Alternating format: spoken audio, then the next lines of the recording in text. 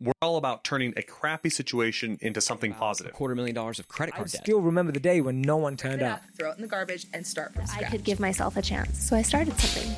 I mean, I think that counts as from poop to gold.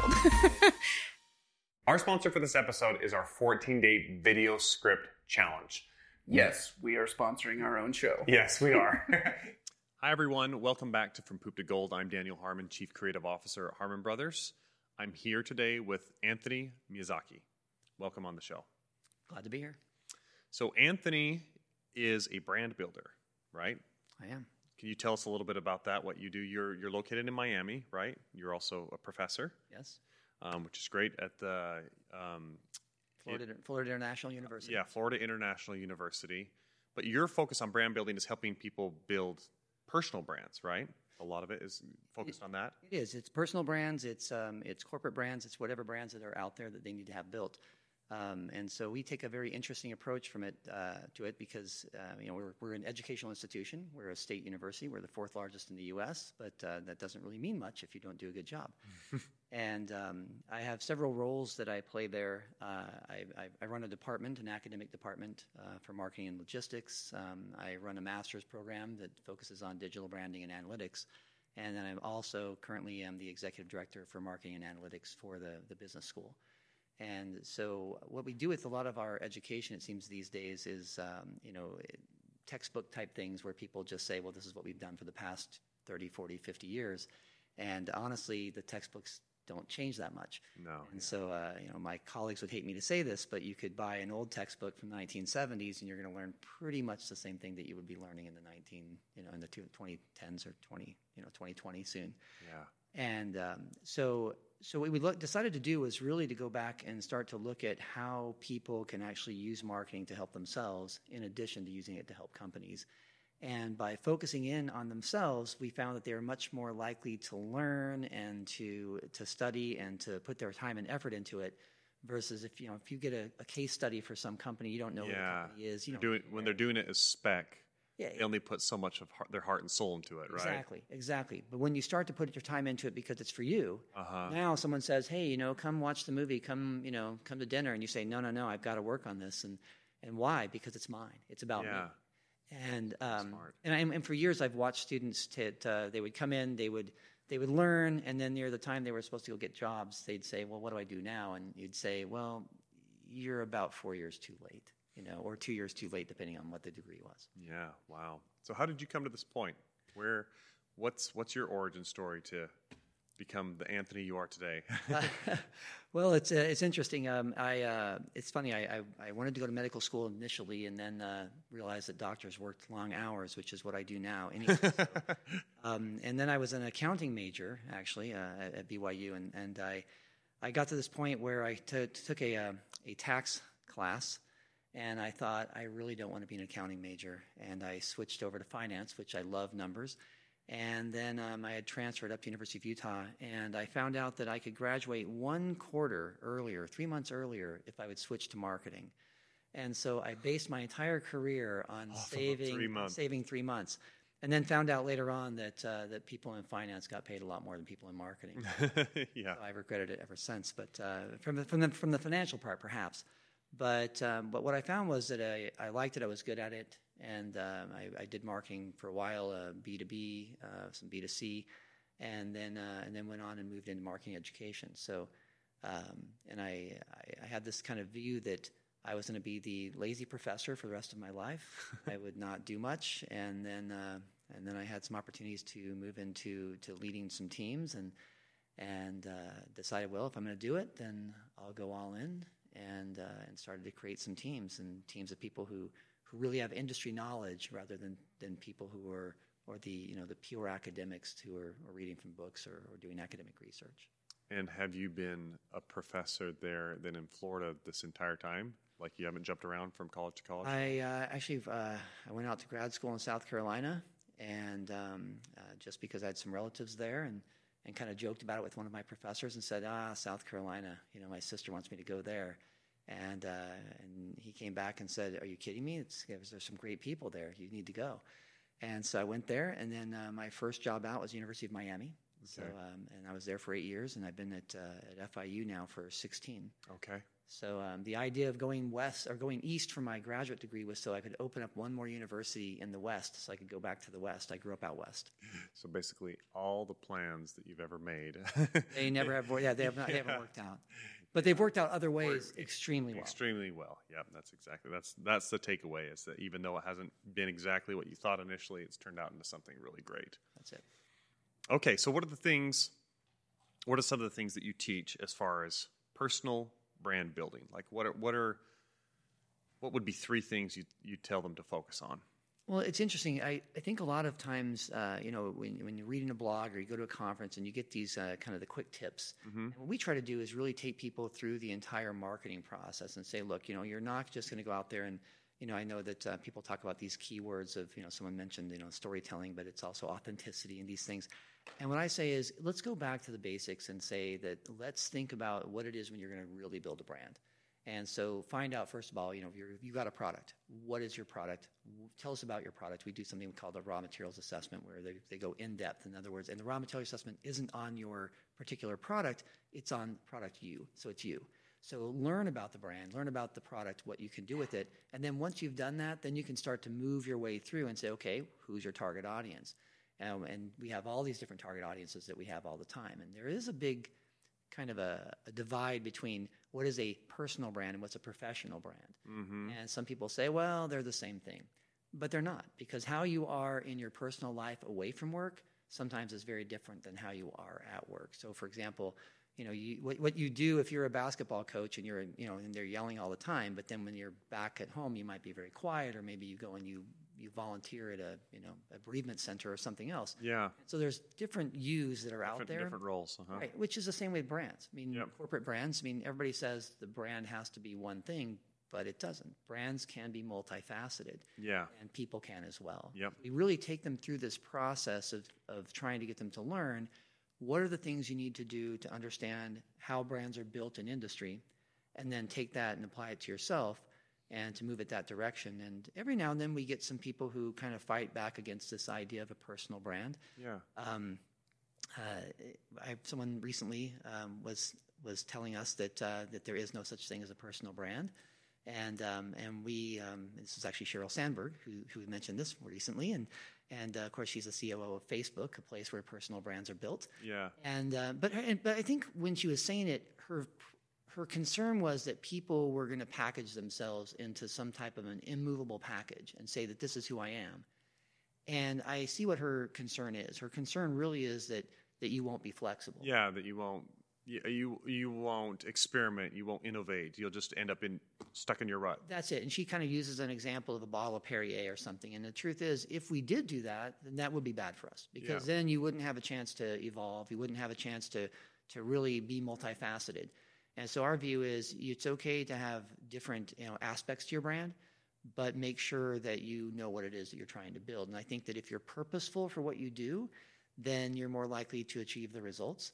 And of course, you can measure those results as well. And that's the concern always is that, who are you, your brand, your reputation, whatever you want to call it, your persona, it's all there. So it doesn't matter if you call it personal brand or not. Right. We all have one. It's all there, whether you're trying to avoid it or not.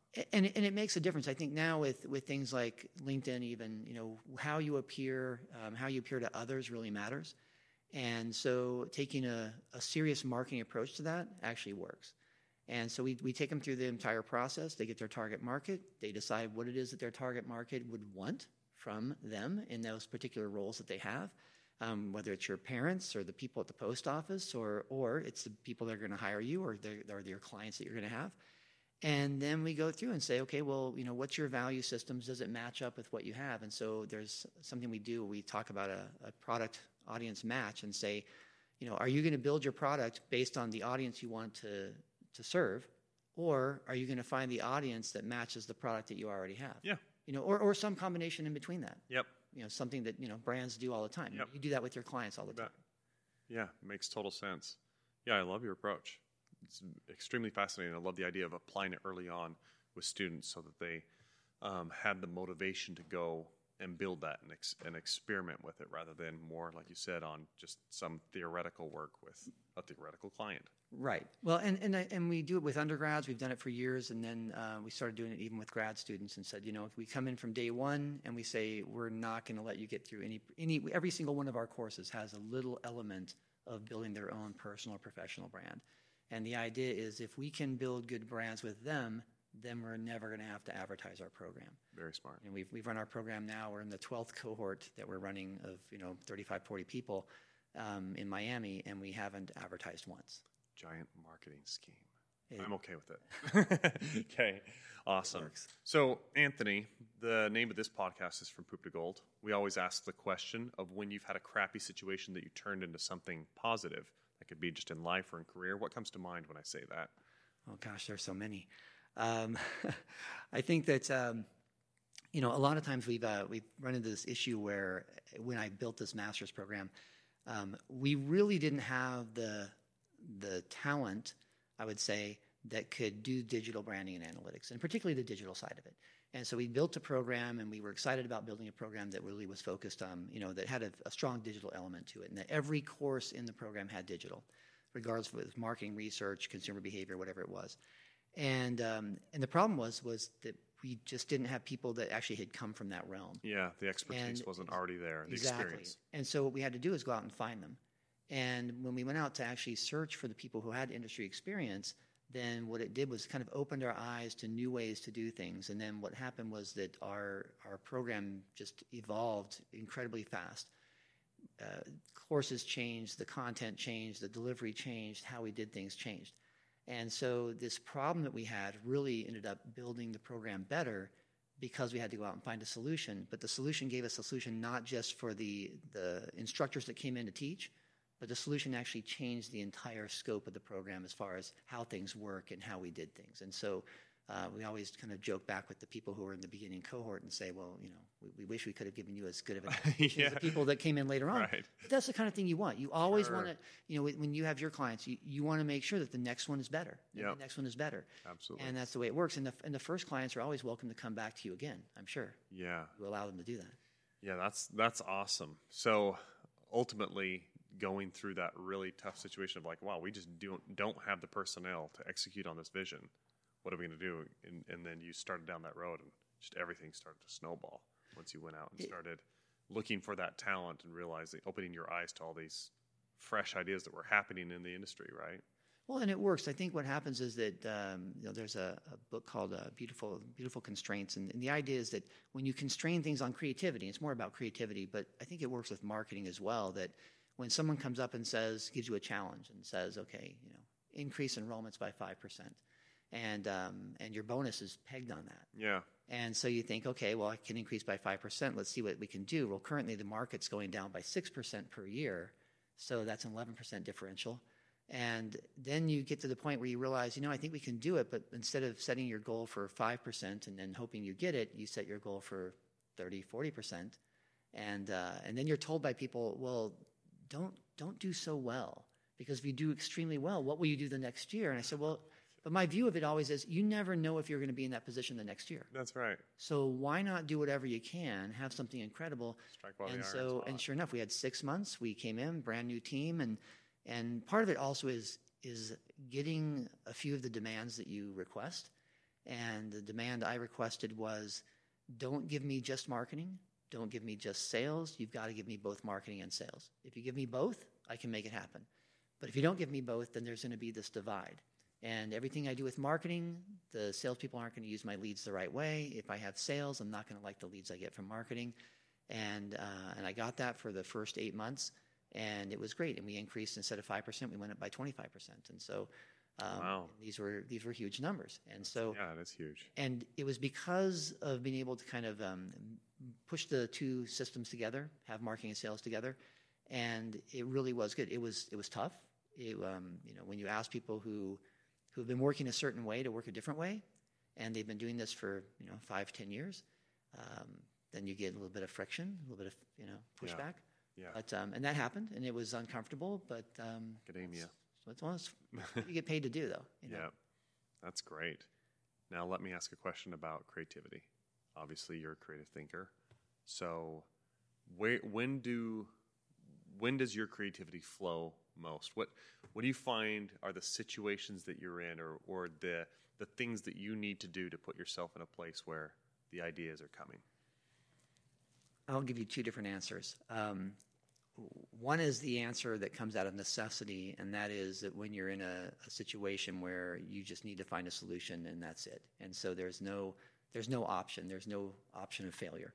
That's what Keith and I were just talking about the other yesterday. You have to get it done. You have to make sure it's done. You've got a timeline on you, and you just push. You push, and you think of things.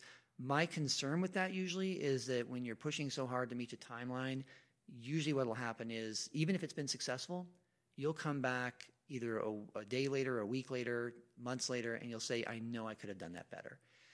Then the other side of it is the times where you carve out the time for it, and you say, you know what, let's go through, let's do a little bit of brainstorming with other people. To me, I think I get my best ideas when I'm actually working with someone else. Collaborating, and even just explaining. You explain something to someone, and as you're explaining it, you're like, hold on a second, I've got to write something down because I just thought of a great answer to this. I know that when I do my Marketing Minute videos, I mean, it's like I'll be responding to someone's tweet or responding to someone's question, and then during that response, I realize, wow, I think that's a pretty good idea. Why don't I go ahead and take this and develop it into something else? So I think that collaboration, or at the very least, even in the interaction, just the interaction with someone else, will spur that creativity. If you're really trying to help them, if you're trying to give them the standard answer that you've given to everybody else, it's never going to work. But if you're really trying to think of something new, then that's at that moment when you're trying to help them that I think that the creative juices flow. Yeah, I love that. Very good. Let me ask you a little bit about your networking. Obviously, as a professor, you've got to be doing a fair amount of that, right? I do, and it's interesting. In the academic world, there's been kind of a belief that all they had to do was publish in academic journals, and that's all they had to do, and they really didn't have to connect with industry. And I've got a different view of it. I did the academic side for quite some time. I was successful at it. I enjoyed it, but I realized that it's not as relevant sometimes. I think it's great to look at things and look at the micro issues that are out there in the world. I just think that people want to learn things that are extremely relevant to what they're doing right now. And so our feeling is that the more that we connect with people that are in industry, the more relevant we're going to be as a group of people. And as far as the networking goes, the idea is to not just necessarily, it's all the social media thing. I mean, everybody wants to be connected to a million people, but you can never have a million connections, real true connections. Right. So it's finding those people that you can connect with that you think you're gonna learn from, and that you're able to give something to them and give them some value. And if you can't give them the value, then honestly, there's not really much room for building a relationship. And just like we would with a personal relationship, you've got to give value to that. I have 4 daughters. And I talk to them on the phone almost every day, even though all 4 are out at college, and I do have one that just moved back recently, but with her husband and 2 kids. But the idea is that you're always trying to kind of build that relationship and give something of value, even if it's something small, and not in a way that you're trying to just build it for the sake of networking. I kind of don't like that term, but the idea is just trying to kind of give and a take, and just say, what can I do out there? And that's why I know that when you talk about Harmon Brothers and the things you're trying to do to build up other people so they can learn, I think the same thing happens, that if you can build that up, then you're going to have that positive vibe. And it doesn't matter if you cash in on it or not. Yeah. What matters really is that you're doing something that helps. And the more you do that, then opportunities are going to arise from that. And I think usually I have more opportunities than I could ever actually take hold of and take advantage of. Yeah. And it's because of that kind of approach. And I think that when you build other people in that direction and you get them to think the same way, then they're going to find the same thing. And it's always great when you hear people say, wow, I've learned so much, I've done all this, now I have all these opportunities, how do I choose? And I said, well, you're in a great position because you have a choice, versus the people who don't have much of a choice because they've never built those relationships. Yeah, very much kind of a law of the harvest kind of Absolutely. mindset. You're going to reap what you sow. Love that. Well, thank you so much for coming on the podcast. I've got a gift for you, here. Copy of our book, From Poop to Gold. I'll hold it up like this. The camera can see. There you go. So that covers the three C's of Harmon Brothers. They're creative pillars of creative culture, processes, and creative partnerships. And thank you for coming on and sharing what you're doing out there in Miami. That's awesome stuff. My pleasure. I love the work that you're doing. And if our audience wants to look you up, where would you direct them? I would just say Google me. I mean, and the reason why I say that, I mean, they can look at the university, but I feel like if you're not Googleable, then you probably shouldn't be out there at all. And so Anthony Miyazaki. It's just they're going to have a hard time spelling Miyazaki. Or they can go on YouTube and look up Marketing Minute. That's the easiest way to find it. Oh, okay. Marketing Minute on YouTube. Marketing Minute on YouTube. Okay. That'll be great. Okay. Thank you. And thank you guys for listening. Be sure to subscribe to this podcast to get more good stuff coming up. And we'll see you on the next one. As entrepreneurs and small businesses, we all kind of reach that point where we know we've created something awesome and we want to share it with the world, right? Mm-hmm. And it's that very next step that can oftentimes be really intimidating or really scary, or you just don't know where to go next, right? And the beautiful thing about this 14-day script challenge is you get your hand held from, okay, you have this cool product, now let's go research and find the exact way to present it and message it to the world in a way that resonates and gets people excited and they're ready to swipe their credit card and purchase. And in the 14-day script challenge, you get the opportunity to go through that step by step with our writers who have done it dozens and dozens of times. Yeah, you actually watch us go through each of the steps ourselves and create it with a real client, a real product, and it's a real campaign that's out there that's been very successful. That's right. And the feedback that we've had on this thing has just been phenomenal. I mean, we get comment after comment and emails flowing in from people all over the world who have just raved about the impact that this has had on their business. People tell us over and over again, it is just a huge value punch for the investment for this 14-day script challenge, and really gave them the tool set they needed to walk through it and make it happen. And we've had dozens of students who have successfully taken the challenge, written their script, launched their ad campaigns, and driven success for their business. It's pretty amazing. For more information, go to hbros.co/script. That's hbros.co/script.